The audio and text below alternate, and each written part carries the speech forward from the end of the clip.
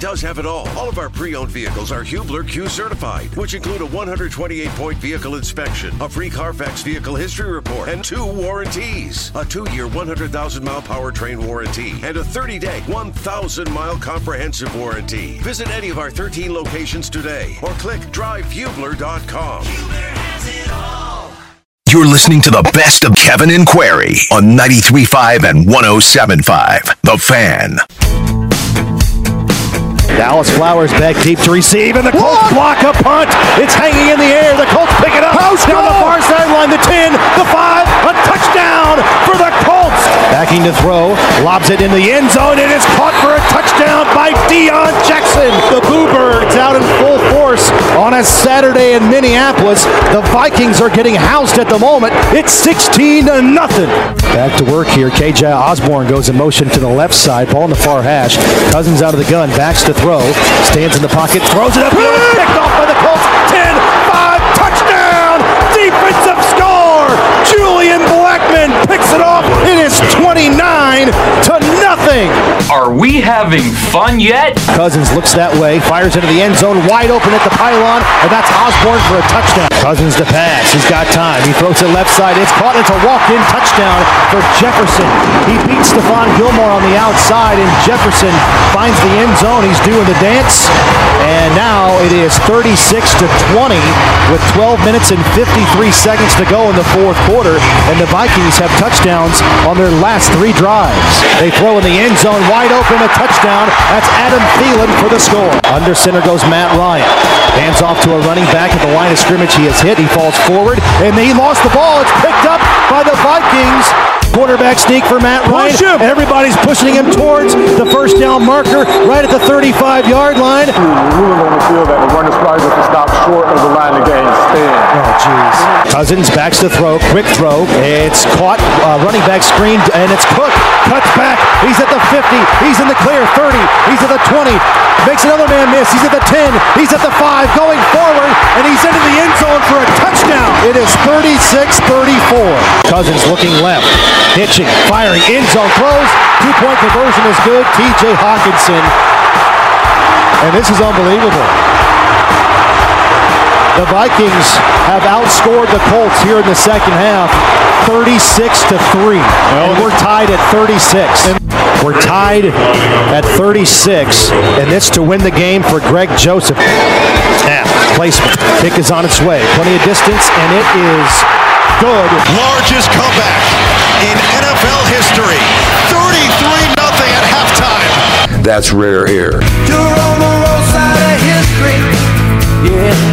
You're on the wrong side. Indeed, it is rare air. Very accurate from the owner of the Colts, Jim Irsay, as his organization is in shambles currently as they close out the 2022 season. The upper quartile of upper quartile in historic losses has been the name of the game. And in my opinion, the season has gone from the most disappointing in the Irsay era to the most embarrassing in the Irsay era. Good Monday morning to you, Kevin Bowen, Jake Query, and Mark Dykton. Jake, I find myself thinking, and I guess I thought this after several weekends this year, thank the Lord for Purdue basketball, right? Yeah, I'll tell you what, I was terrified. And Purdue, by the way, I mean, credit to Davidson. Yeah. Hanging around and giving them a run, but Purdue making plays down the stretch. But I was really worried in that Colts game. We went to the Yuletide on Saturday. Of course, originally. Oh, we went last night. Did you? What'd you think? Boy, I want that violinist Kevin Lynn to see if he could play quarterback this weekend. Yeah, he's great, right? And how about the hula hoop guy? With Jonathan Taylor out, can the hula hoop guy? The hula hoop guy was great, but I have to admit, like it was like, wait a minute, where did this come from? It kind of. I thought he was so good though. I could just watch him the whole time. I mean, it was pretty amazing, but I was worried sick. And credit and kudos and tip of the hat, and the streets of Indianapolis should look like the streets of Buenos Aires this morning. Because I thought the Colts were going to screw around and lose out in that game. I was worried sick. They got up 33-0, and I thought, what are they doing? What are they doing? They are going to lose everything that's right there at their fingertips, and credit to them. I mean, to have the resiliency, the guts, the fortitude, the leadership of men to reach down deep inside and still allow Minnesota to keep them within the striking distance of the top 6 in the draft. It takes a special skill set to be able to do it that way, and kudos and credit to the Colts for finding the real victory and seizing it and not letting it slip between their fingertips. So it was a good day on West 56. You know how many shots Michael Jordan's missed? You know how many games Michael Jordan's lost? The reality is, Kevin... That was textbook entertainment from Jeff Saturday, right? Yeah, the reality is, though, that winning that game would have done them nothing, right? Yeah, it would have moved them, I think, to 9th in the draft position. Right now, they're 6th. They could actually move up another spot tonight. Cheer for the Packers, cheer for the Rams to beat the Packers on Monday Night Football. That would push the Colts one more spot up. I don't know how big the section of the fan base is, Jake. I mean, maybe it's not very big, but I did hear from some people on Saturday that were saying, I get the draft position order, but to have that embarrassment and that stain, and now you are the butt of jokes for years to come until this happens, there is, I think, it's probably a small section of the fan base that's like, I don't want that. I mean, yesterday, did you see like the memes when Argentina was blowing their lead? It was, does Jeff Saturday manage the Argentine national team? I mean, obviously, the Matt Colts Ryan. logo on the Argentina flag, the Matt Ryan, jokes of the Super Bowl, and obviously that. I mean, his wife was tweeting about it yesterday. Again, it's probably a small section, but I do think there are some fans that feel that way. There are others that I think look at Saturday and think, I'm talking about the game, not the human, think that was the perfect loss. Because in no way, shape, or form can Jim Irsay think about running it back with any of the parties involved right now. Because of that embarrassment, one game after, you had a similar embarrassment on national television. If you look at the last 2 games, Saturday, you blew the biggest lead in the history of the NFL. League's been going on for, 102 years? The game before that, in Dallas, you gave up 33 in the fourth quarter. You scored none in the fourth quarter. That was the biggest fourth quarter margin the NFL has seen in 97 years. Did you say rare air, Mark? Yeah, rare. 97 years and 102 years. And you know what matters to Jim Irsay? That's rare air. National TV for both of those games.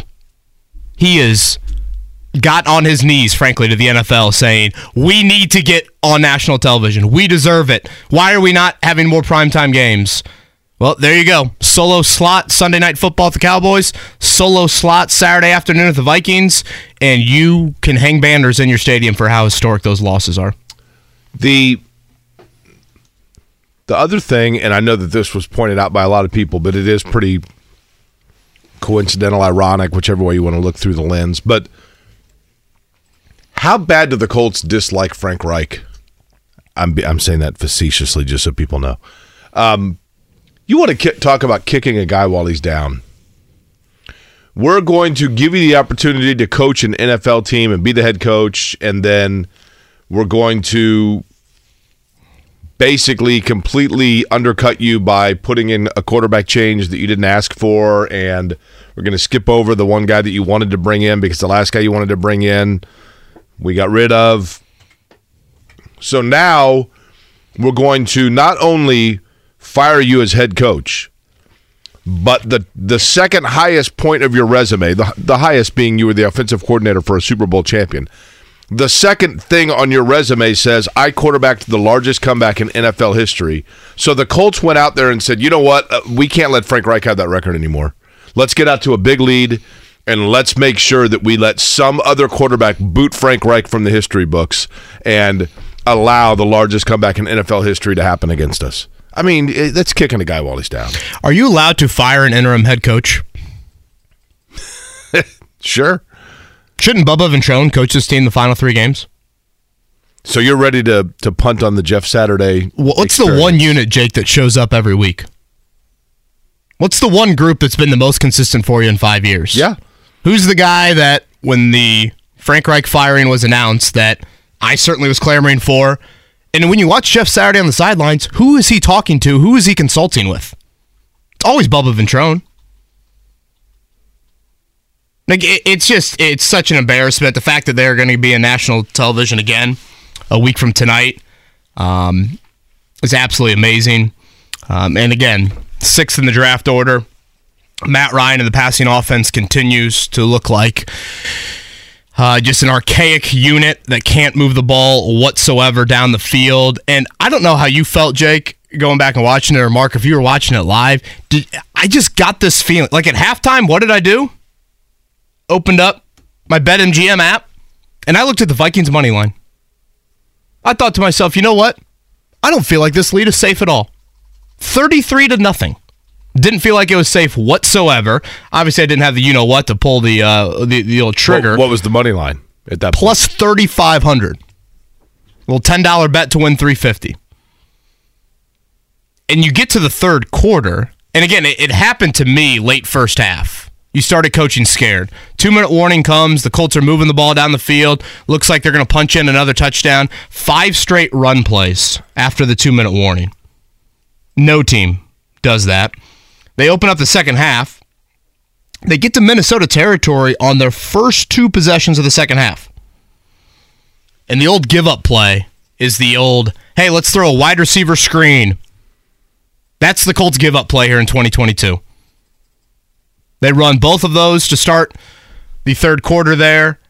And at this point, I just felt like you could just feel it. You could feel it all of a sudden starting to churn a little bit. And lo and behold, the avalanche comes. And Minnesota still threw a pick. I mean, it's not like Kirk Cousins was absolutely perfect in the second half. He still throws an interception, and yet they're able to execute the greatest comeback in NFL history. And you know, one of the wilder things, Jake, watching the end of that game, the Vikings were like, oh yeah, we were playing for the tie there at the end. Oh yeah, no question. They were moving like very slowly on that final drive. A tie would have clinched the NFC North. And then all of a sudden they're like, oh, wow, the Colts are allowing us to move the ball down the field. Oh, they're going to commit another stupid penalty here, an undisciplined nature with 11 penalties on Saturday. And they're like, oh, might as well try the game-winning field goal and clinch it with a victory. And they do it. Yeah, the delay of game by like sitting on top of players. Jefferson's trying to get up. I mean, you know, the good news is if you're a Colts fan, you could have turned over to see what Indiana was doing in Lawrence, right? Man.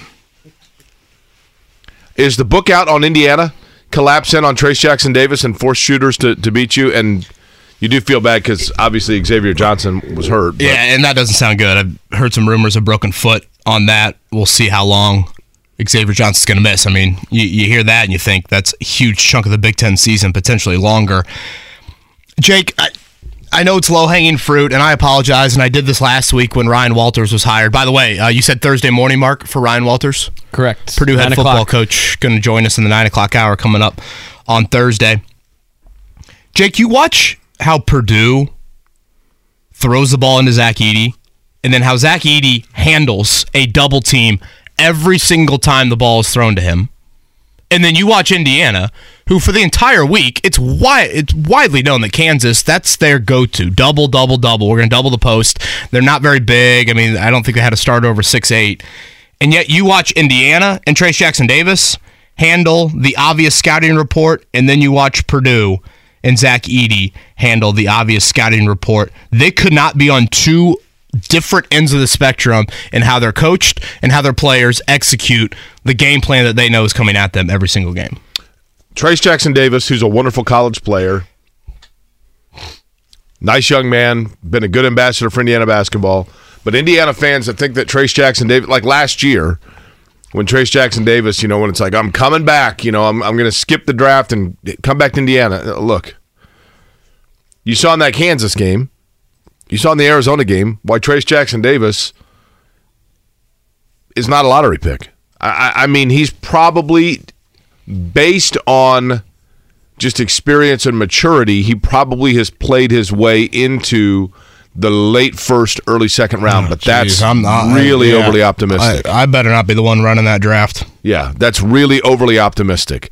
I mean, he's probably 3 weeks ago, he probably had played his way into like the late 20s. He's probably played his way back out of it because he just doesn't have the lateral quickness, bottom line. You know, and again, Indiana's got to be able to shoot the ball from the outside if he's not performing. I think what's kind of extra disappointing about Indiana's start, Jake, is, again, they brought back so many guys. They brought back such a big core from last year that you should expect to handle some of these environments. It's not like Kansas got all 5 starters back from the national title team. It's not like Arizona last week had 5 starters back from their number one seed from the previous season. And yet you go into both of those environments. And again, these are the environments that you I think get a little bit more critical evaluation because they're away from home. And yet you get run off the floor. In Vegas, you did, obviously, you're able to come back and make that somewhat interesting. Saturday afternoon, absolutely not. Zach Kiefer going to join us around 9 o'clock today. We'll certainly take your calls, 317-239-1070. Any World Cup viewing for you yesterday? I did watch. I turned it on with probably... I saw the last third of it, probably. Yeah, I think I was in the same boat. I thought it was entertaining. I thought it was cool.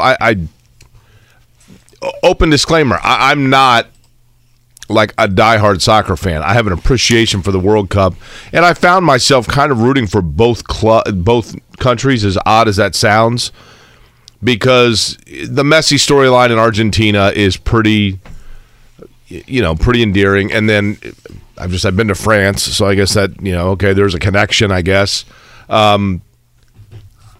Sometimes if I have no, and I know this is odd, but I said this before, Kevin, sometimes if I have no rooting interest in a big soccer match like that, I root for the country where I think it would mean more to their people. And for that reason, I found myself leaning towards Argentina. I know that the World Cup is massive in France, don't get me wrong. But there are a lot of things about the culture of France that are not related to soccer. Soccer is such a big deal. And Argentina and Messi is such a national hero. I saw the aerial footage of Buenos Aires yesterday afternoon. It was pretty incredible. Yeah, amazing. Actually have a buddy of mine that's down there right now. He's kind of doing this remote work life and has made his way through Central America. Now he's into South America. And he was taking some videos of just some little kids, Jake, just bawling. Yeah. At the result, just the pure emotion of it all. I thought Mark made a great point last week in that this matchup was like Tom Brady versus Patrick Mahomes, but strip all the Super Bowls from Brady.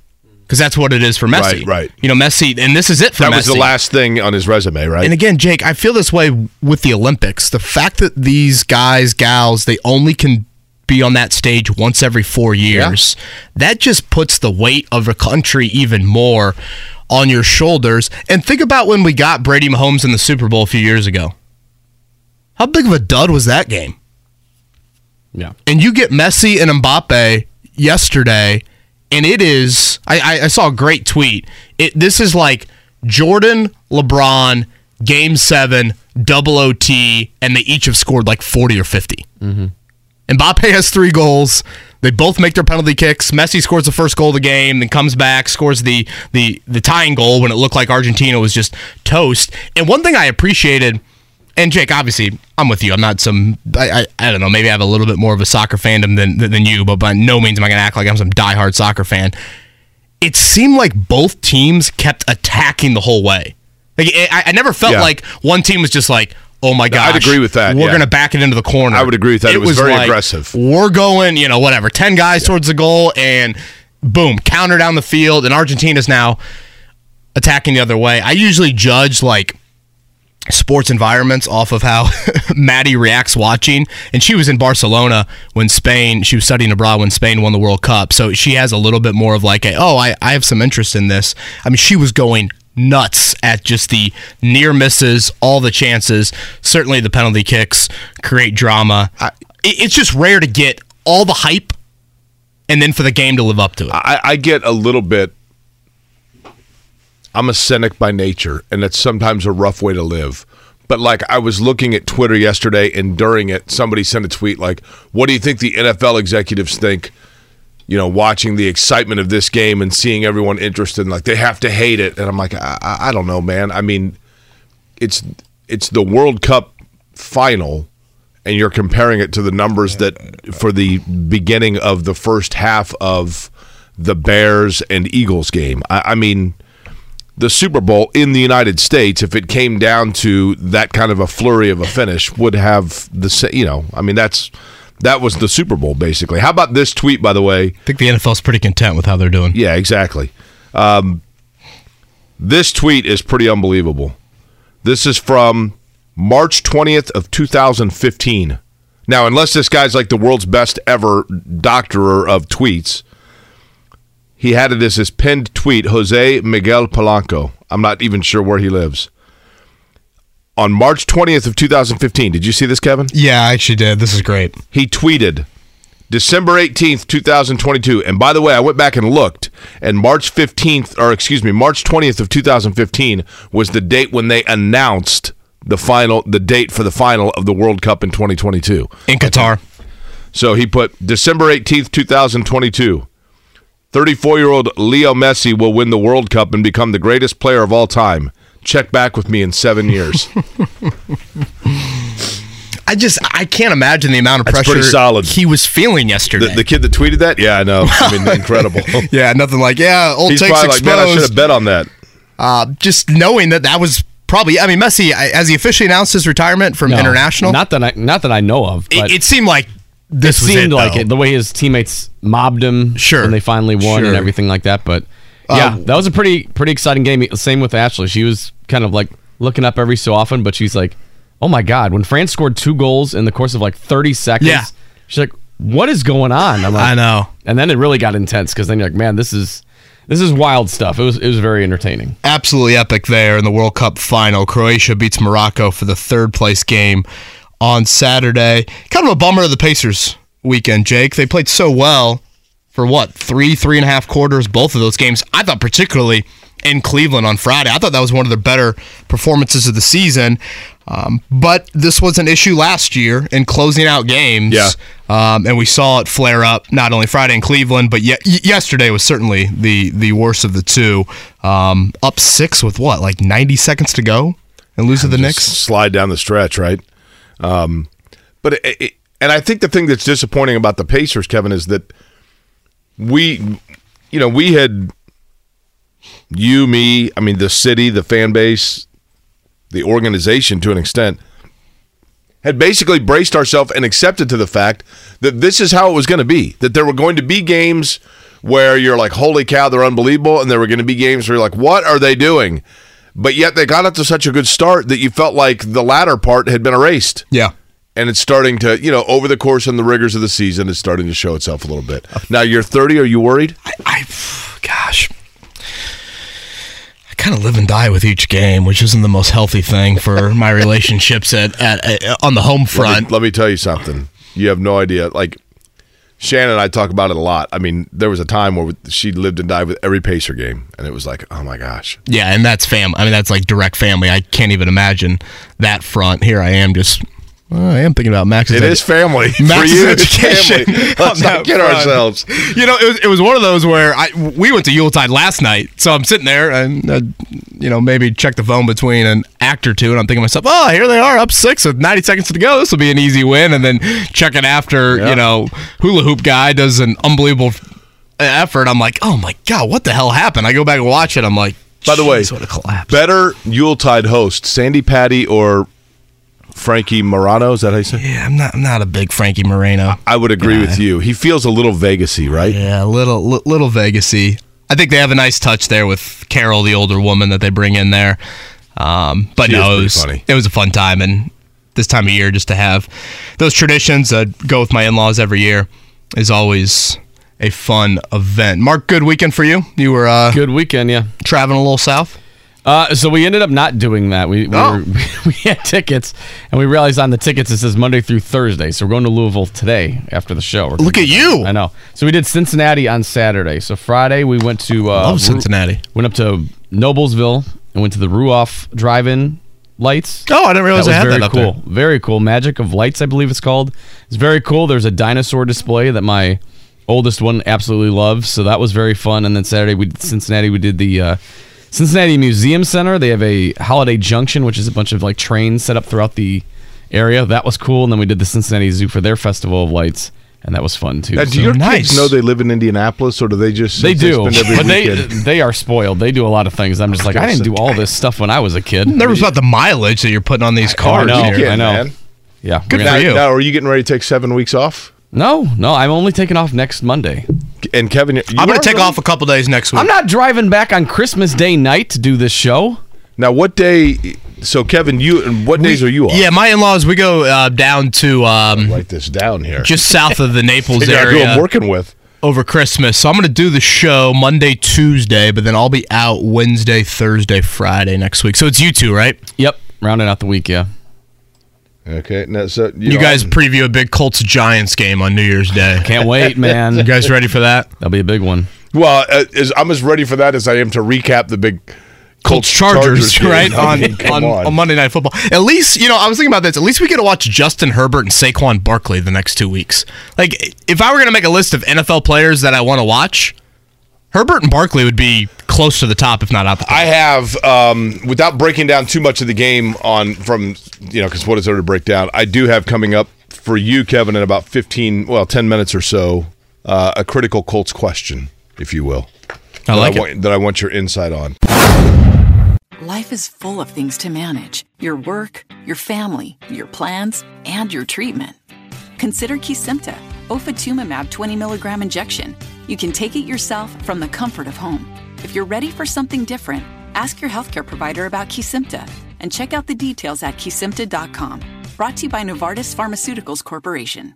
Welcome back to Dealing Together. First caller? I bought 3 sweaters to get the 4th free. Oh, you got fleeced. Next caller. I traded my old Samsung at AT&T for a new Samsung Galaxy S24 Plus and chose my plan. That's not a bad deal. It is not. Our best smartphone deals. Your choice of plan. Learn how to get the new Samsung Galaxy S24 Plus with Galaxy AI on us with eligible trade-in. AT&T. Connecting changes everything. Offers vary by device. Subject to change. S24 plus 256 gigabyte offer available for a limited time. Terms and restrictions apply. See att.com/Samsung for details. Life is full of things to manage. Your work, your family, your plans, and your treatment. Consider Kesimpta, ofatumumab 20 milligram injection. You can take it yourself from the comfort of home. If you're ready for something different, ask your healthcare provider about Kesimpta and check out the details at Kesimpta.com. Brought to you by Novartis Pharmaceuticals Corporation.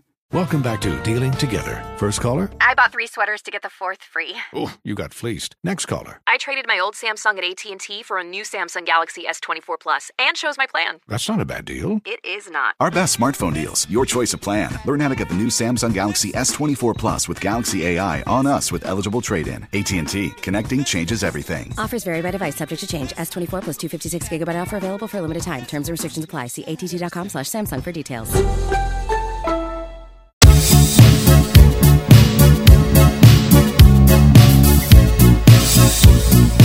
It's Kevin and Query on 93.5 and 107.5. The Fan.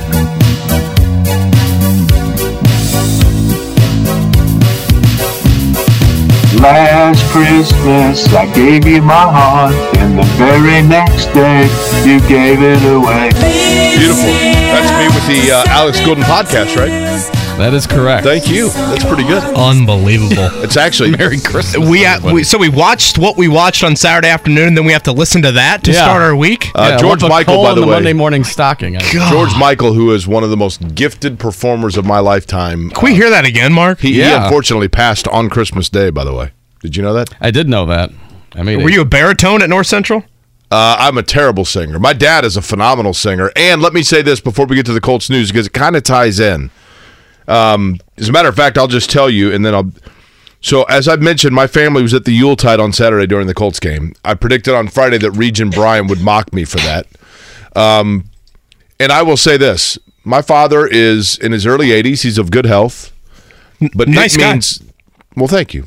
It means the world to my dad. He buys tickets for the entire family to go to Yuletide every year at Christmas. And he begins in like November by letting us know the dates he picked and da-da-da-da-da. He is a diehard Colts fan. He picked this year he picked the Saturday showing because the Colts would be playing on Sunday, obviously. And 2 weeks before or 3 weeks before Yuletide, they moved the Colts game to Saturday at the time that we're at Yuletide. a 4-8-1 team on the road against Minnesota, or going with my family at my father's wishes, who is in his early 80s, to Yuletide, I will pick the latter every single day of the week and twice on Sunday or Saturday, depending on whatever day the Colts play. And if Region Brian, for example, has a problem with that, then I feel bad for Region Brian.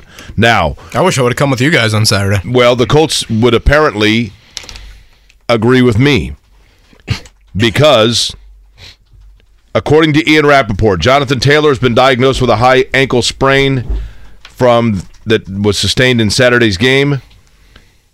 Given the 4-9-1 record and the severity of the injury, it is expected he will not play the rest of the year.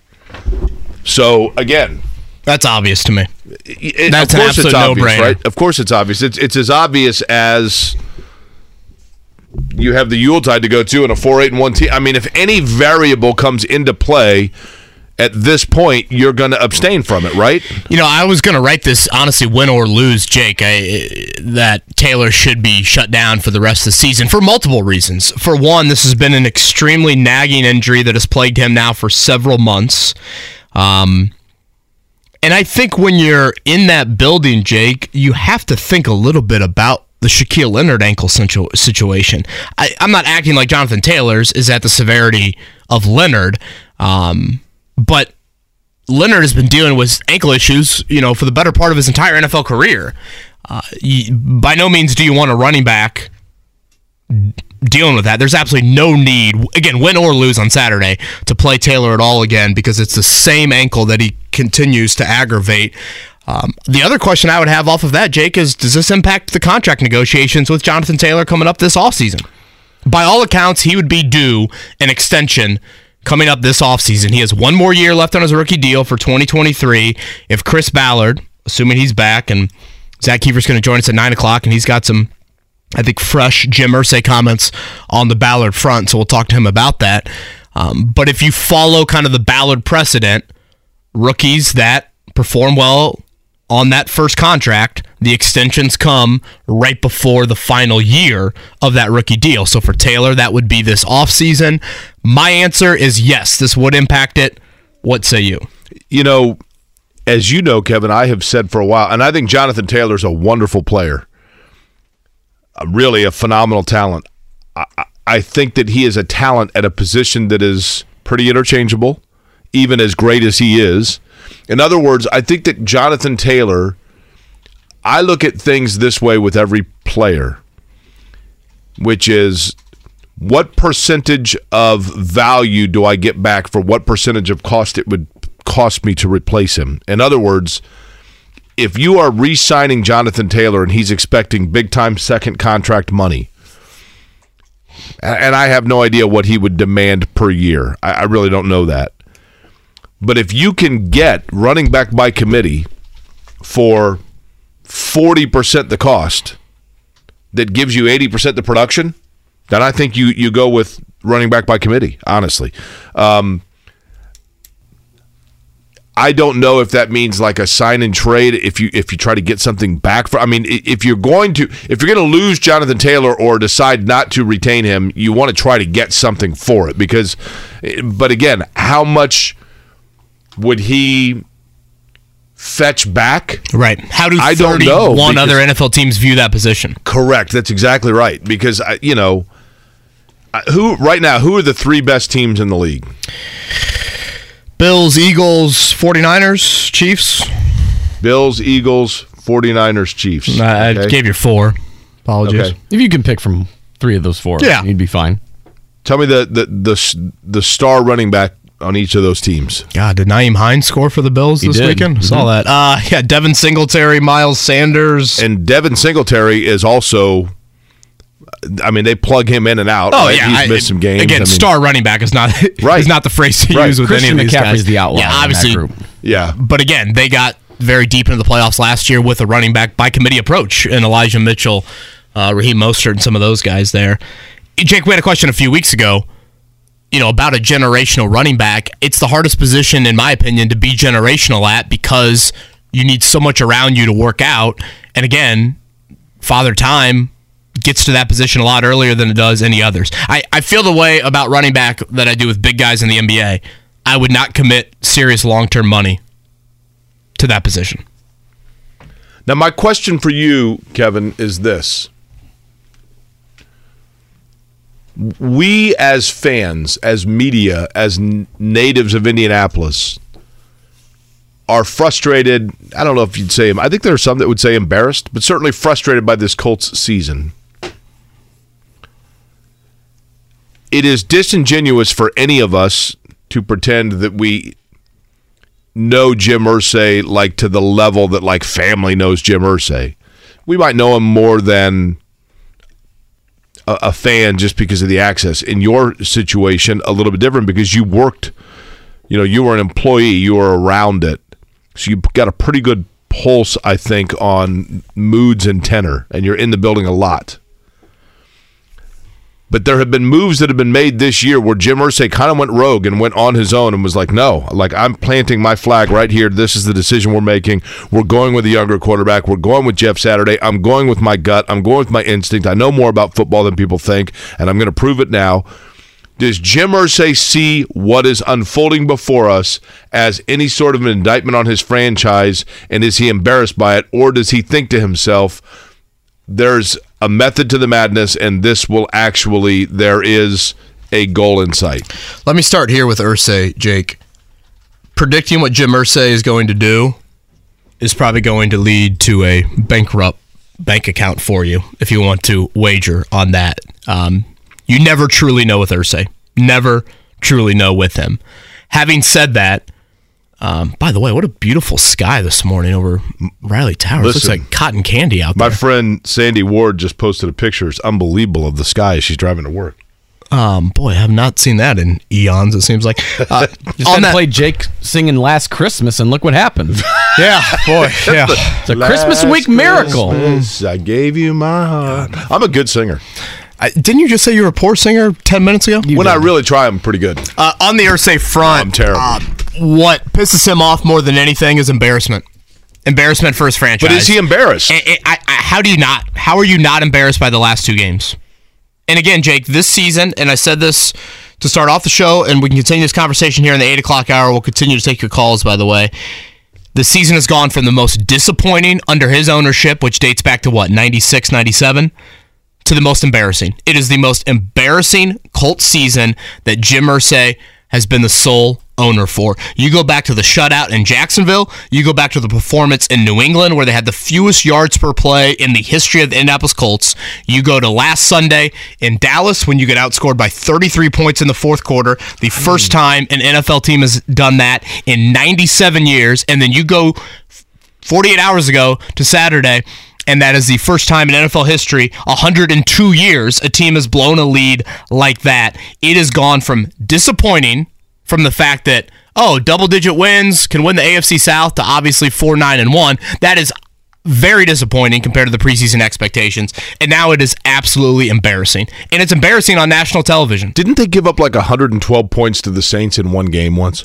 But again, Jake, and those are the one games. Those are the outliers. You can point to four separate games. Those were anomalies, not patterns. Utter embarrassment. Yeah. And to your point, Jake, the year when they gave up $1 million to the Saints, 2011, you were supposed to be bad those seasons. You did not think you were going to be bad this year. You've been bad. You're old at quarterback. To me, it's the most embarrassing season that Jim Irsay has had under his watch. And when that is as apparent as it is to me, I don't see any reason how you can run it back. Having said that, again, we'll talk to Zach Kiefer about this in the 9 o'clock hour. And Jake, you and I were talking about this a little bit yesterday. We can get into it a little bit more throughout the week.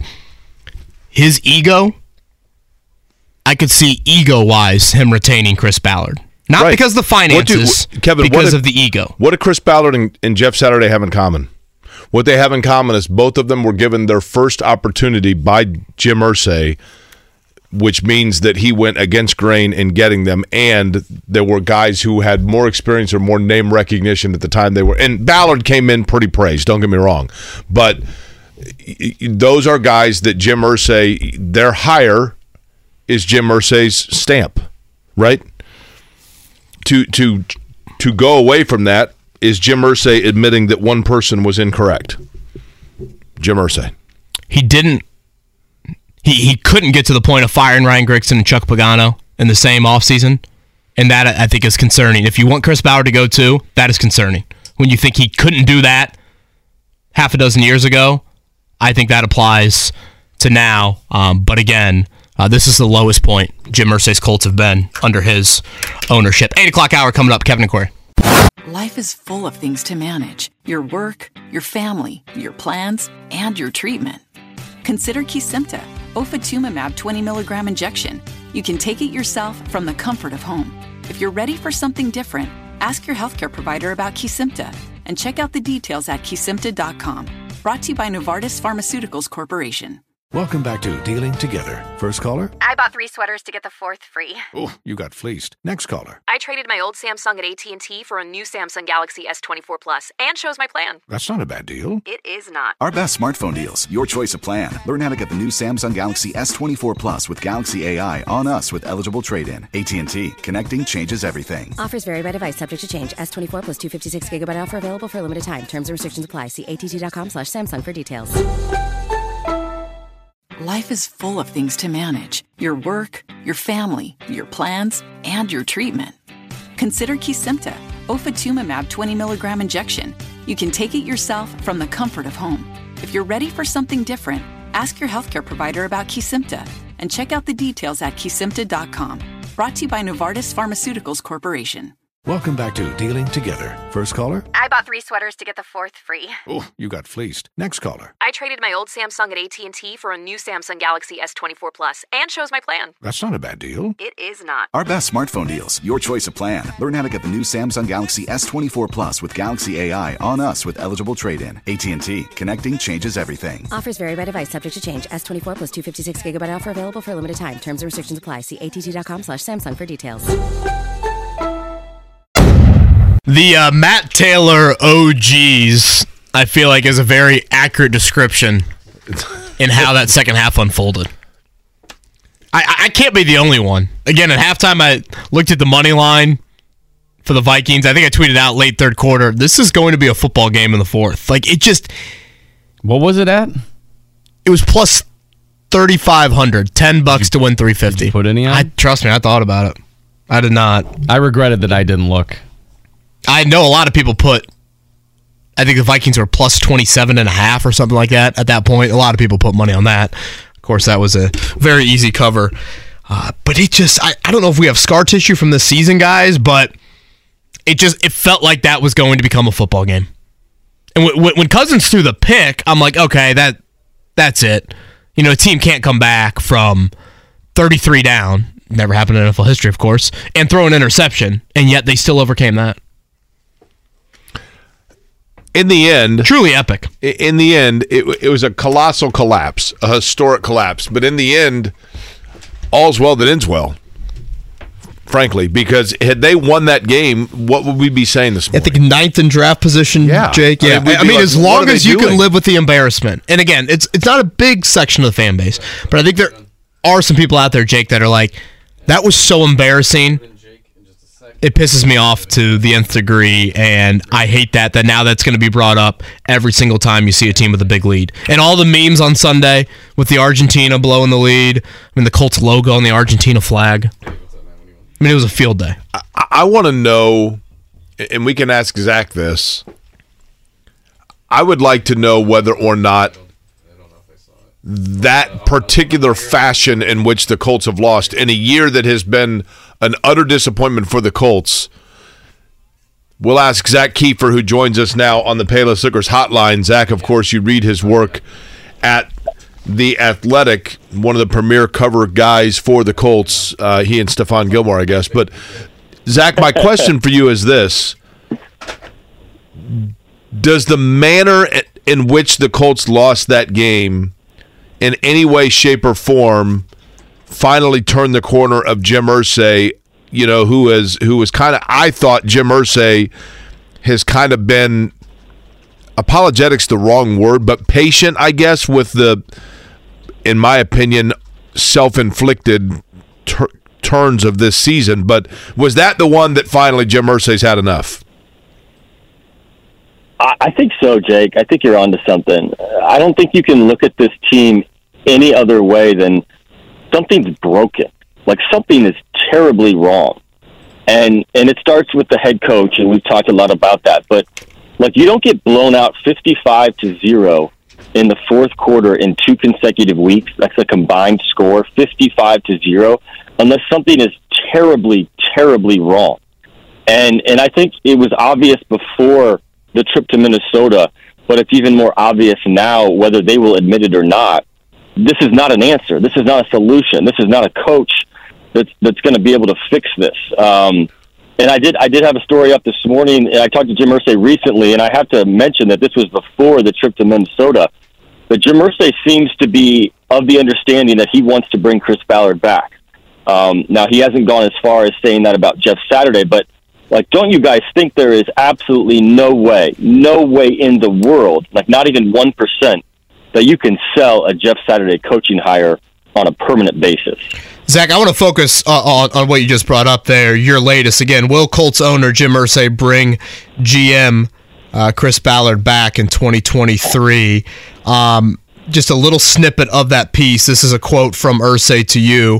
I think a lot of Chris. Young GMs make mistakes. He's been up against it. The number one component is he's an outstanding talent evaluator. He has this Polian-esque touch in the draft room. There have been some things people don't realize you have to learn as a general manager. You just don't get it overnight. I feel very confident in where we're going. If you don't mind me asking, like, when, again, I know you said before the Vikings game. Was it after the Cowboys game? Was it in between the Cowboys-Vikings game when you had that combo? Yeah, I think so. And I think that's interesting. Like, if you read the quote again, like, he mentioned the drafting, and there's certainly been some great draft picks. Certainly. But I think the overarching issues right now are not necessarily with the draft picks, and you can be picky at some of them for sure. Chris Ballard's never drafted a pass rusher that's had more than 6 sacks in a season, and we're on 6 years now. But the reality is, I think Jim Irsay is losing trust in those around him.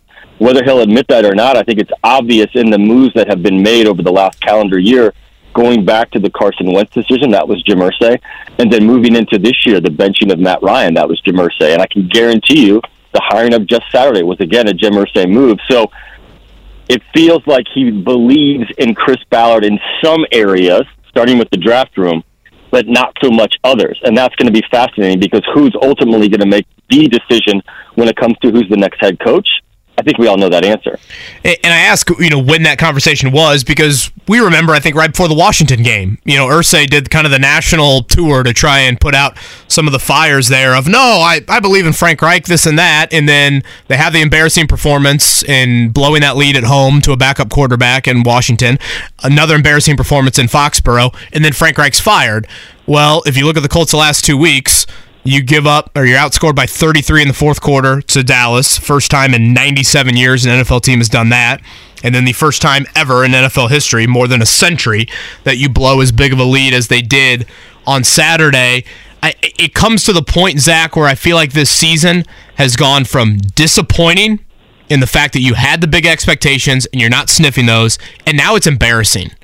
And when you have these embarrassments on national television, knowing Irsay, and again, Irsay's Irsay, so I probably shouldn't be too confident in this, but embarrassing, that's where I think this could teeter in cleaning house. And I didn't necessarily think he might do that a couple weeks ago. Yeah, I agree 100%. And those of us that have worked in this market, they know this can change very, very quickly, and it has. And what Jim Irsay says today on December 16th or whatever, it won't really matter come January 10th after that Houston Texans game in Week 18. That's what really matters, is how that process plays out. It's one thing to say it in November and December. It's another thing to actually do it. We've seen this before. He said the same thing about Ryan Grigson back in the 2016 season. He had given no thought of firing him after the season. He made the move. He said the same thing about Frank Reich earlier this season, and then Frank was fired. So absolutely do not take this as a cement proposal that Hirschfeld is going to be back, because owners change their minds.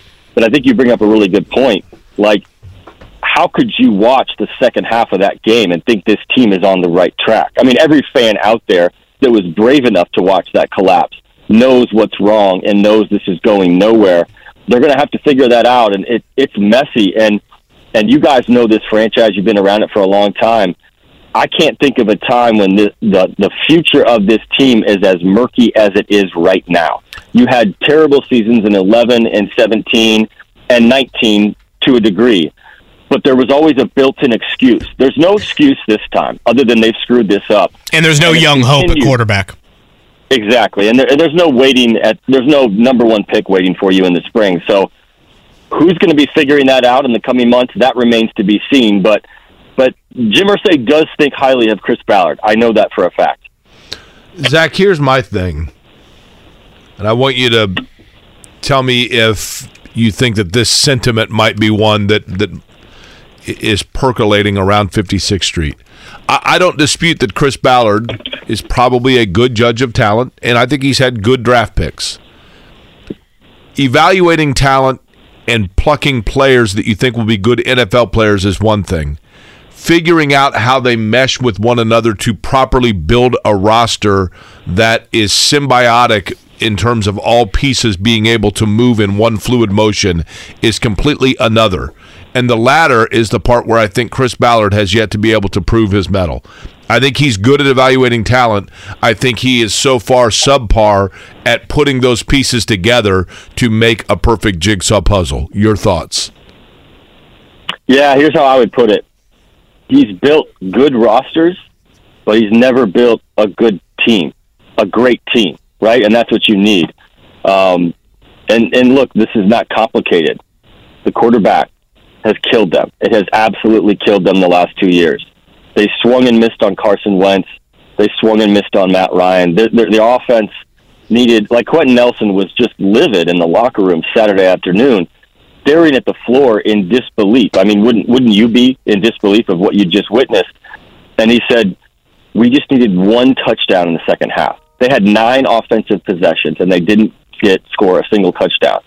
And that, how many times have we heard that, like this season? So, no, your point is valid, Jake, and it's more valid every single game that passes. Like, I do think there's talent on this team. They hung with the Cowboys through 3 quarters. They could have beat the Eagles, who have 1 loss in late December. And they could have beat the Vikings, who are a very fraudulent 11-3. But nonetheless, they would have beat the crap out of them if they had finished that game. But this team cannot finish, and they don't have that killer instinct. And they just have something missing. There's just something missing. And obviously the coaching plays a huge role in it. But the way this team was constructed is just, it's so flawed right now, and it's so obvious every single week. When you have huge issues at pass rush, left tackle, and quarterback, you're not going to win in this league. I don't think there's any 3 positions that are more vital in the way the game is played right now. And they just have continued to miss those positions. See, to me, Chris Ballard's a genius because by just kicking the can and going out and getting another 38-year-old quarterback, if there's even the thought they're going to do that next year, then you're always a year away. Well, you can't evaluate everything because they don't have a good young quarterback yet. And next year when they get a quarterback, they're look out, and then you just keep recycling, and boom, you just bought yourself another year of having to pay the rent. I think it's brilliant on his behalf, right? There's no way, Zach. Would you agree with this? There is no way he does not draft a quarterback this year in the first round. Yeah. Don't overcomplicate it. Irsay wants to get a quarterback. I don't want to hear Irsay might just mandate it. Yeah, he might. I mean, why not? I don't want to hear you could screw up your franchise for 5 years if you pick the wrong guy. That is not going to work. That excuse is not going to work. Yeah, especially it's 6 years in, right? I mean, you're going to have a 6th pick or a 5th pick. It's time to roll the dice. It's time to get in the game and stop sitting on the sideline. Okay, Zach Kiefer's with us here from The Athletic. Zach's latest, some great detail in here just on will Colts owner Jim Irsay bring back GM Chris Ballard in 2023. It's a must-read over on The Athletic. I don't know if you saw this report over the weekend, Zach, from ESPN, but basically it was the NFL kind of sending a memo to teams around the league about when you're firing these head coaches and GMs, that money is a gargantuan amount. Part of me is like, who cares? These are owners. It's their money. It's not like it's impacting the salary cap. Do with it what they want to do with it. And in Jim Irsay's case, the article mentioned that he is now paying Frank Reich $9 million. That is annually for the next 4 seasons. So math on that front. Jake helped me figure this out after his algebra final went so well. $36 million total for Frank Reich. Do you think in any way, shape, or form Jim Irsay cares about the finances of potentially firing Chris Ballard in the same year he fires Frank Reich and would have to pay him over the next 4 years? Or do you think it's more of an ego thing in that, man, I just gave these dudes contract extensions 15 months ago. I don't want to have to fire both of them. And they're his guys. They're guys he picked. Right, and then extended. Do you think it's more ego or more finance? I think it's something else. I think it's, partly, if he fires Chris Ballard, that means he's starting completely over. So Jake's point is valid about ego. And, remember what he said, and this is Irsay, we all know this, but he said, we have the best head coach GM tandem in the league. That was 15 months ago when he handed out those extensions. Best GM hire of the 21st century is what he called Ballard. Right, and that's in the story. And look, that's typical hyperbole from Irsay. We all understand that. Everybody in this town knows that. But if he was to move on from his GM, that means he is starting over from scratch for the first time in 2012. That means the last 5 years has been an abject failure, and that would be him admitting that. So to Jake's point, that's true. I think that's part of it. To your point, KB, about the financials, I'm fascinated by this because that is not a small amount of money, even for Jim Irsay. Even for Jim Irsay, $36 million to Frank Reich. You're going to have to pay a new coach. If you chase Jim Harbaugh, you're going to have to pay him a lot more than you paid your head coaches when they were hired the first time. Remember, Chuck Pagano got a very measly contract when he was first hired in 2012. He was a coordinator. Frank Reich, same type of thing. Now, their contract extensions were more lucrative. But Jim Irsay does not have a history of paying his coaches a lot when they first arrive here. That's going to be fascinating. And again, who's making the decision? How much personnel control does this coach want? All those things go into the contract as well. So it's just going to be interesting because Jim Irsay, the words are one thing, but his actions are going to speak much louder. How frustrated is he? Well, he's going to have to answer that in January when he goes out and finds a new coach. Yeah, again, and I think similar to Grigson and Pagano in that that would have been after the 2015 season, I just think there was an element of ego where he didn't want to admit he was wrong on both. And there was the emotional tie to Chuck, obviously, and that's why he held on for one more year. Chris Ballard didn't want Chuck Pagano as his head coach, but yet Irsay didn't want to pull the trigger on both of them in that same cycle. I almost have that feeling here with Ballard in that I don't think he wants to do, but again, maybe the embarrassment of the last 2 weeks will supersede all of that, but that's kind of where my thought process is. Yeah, that's totally fair, and I've had the same thought, and you're right, like maybe Dallas 33-0 in the fourth quarter, and maybe a 36-3 second half in Minnesota changes his mind. Maybe that's enough to push him over the edge and say, it's over, it's done. But maybe it doesn't, and like you said, if Chris Ballard is back, that means he's leading his fourth different head coach in Indianapolis, assuming it's not Jeff Saturday. And in my opinion, it shouldn't be. That's wild. 4 different head coaches for a general manager: Chuck Pagano, Frank Reich, Jeff Saturday, TBD. That is something that not a lot of GMs can say. Now, some will survive that. Howie Roseman was famously banished to the wrong side of the building in Philadelphia. He has come back with a flurry and has the best team in football right now. So it's been done before. It's a little bit, it's GMs can do that. Steve Keim has been through a lot of GMs in Arizona. But still, it has to make you think, when are they going to get this right? I've thought about this, Zach. I know this will stun you, Zach Kiefer, but sometimes I overthink things. So I want you to tell me if I've overthought this. I think that Jim Irsay made a big error this year. He made a big tactical error. And I love Jeff Saturday. I think we all like him as a guy. But where he erred was, if Jim Irsay truly wanted to find out how much of this year's problem was coaching, then he would have removed Frank Reich and replaced him with a guy that had some sort of a proven acumen as a coach, even on the interim level, because then you would truly be able to have a variable by which to compare and find out just how good your roster is. But now, by putting Jeff Saturday in there, who is learning on the job as well from a head coaching standpoint, we're still left with no greater answer because we still don't know. Is it coaching or is it roster?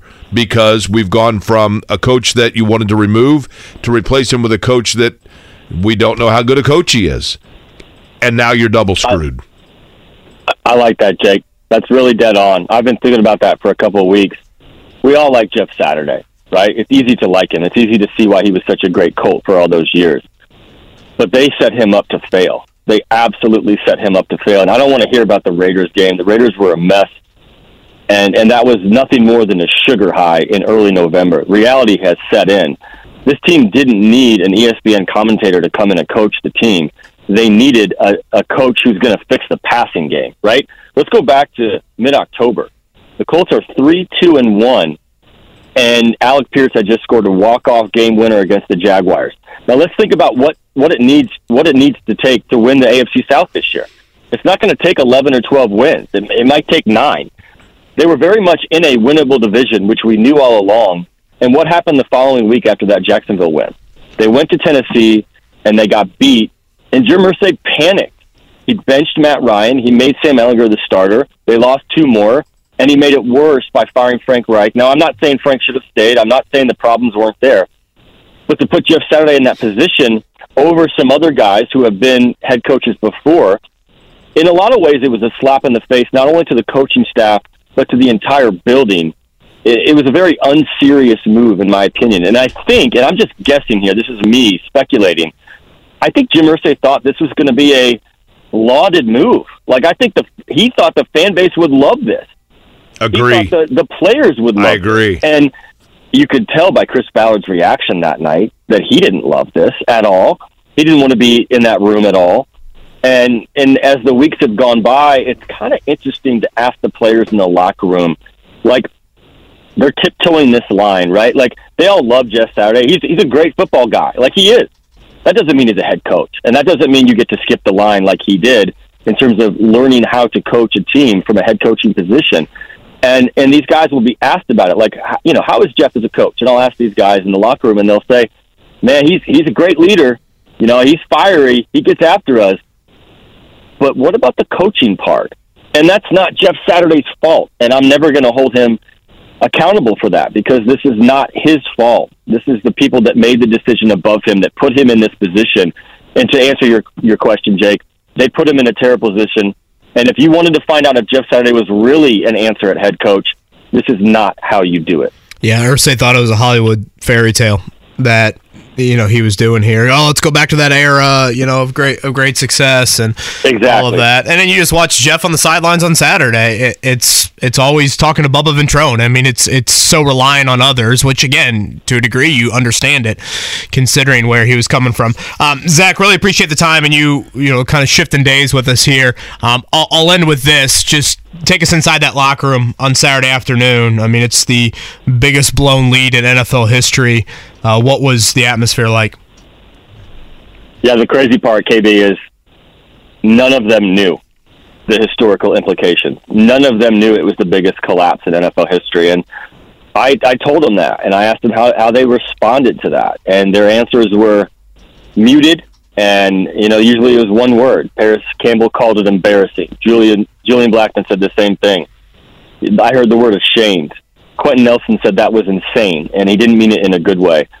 And DeForest Buckner is probably the guy that was the most devastated. I mean, he's picking a scab off his knee, his leg's bloody, and this dude's playing maybe the best season of his career, and it doesn't matter. It doesn't matter one iota because this team is absolutely crumbling, and he's just at a loss. Like, I asked him, where does this gone wrong?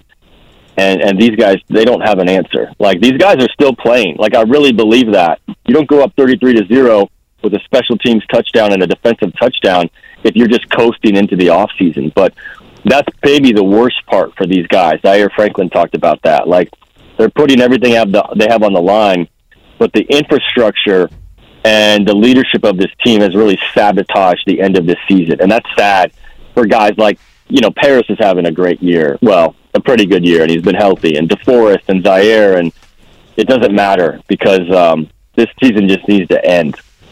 Again, Zach's latest, will Colts owner Jim Irsay bring back GM Chris Ballard in 2023? Per usual, a great read on The Athletic from Zach. Zach, we'll see you out there, I guess, this week, and Merry Christmas to you and the girls. Merry Christmas, guys. Thanks for having me.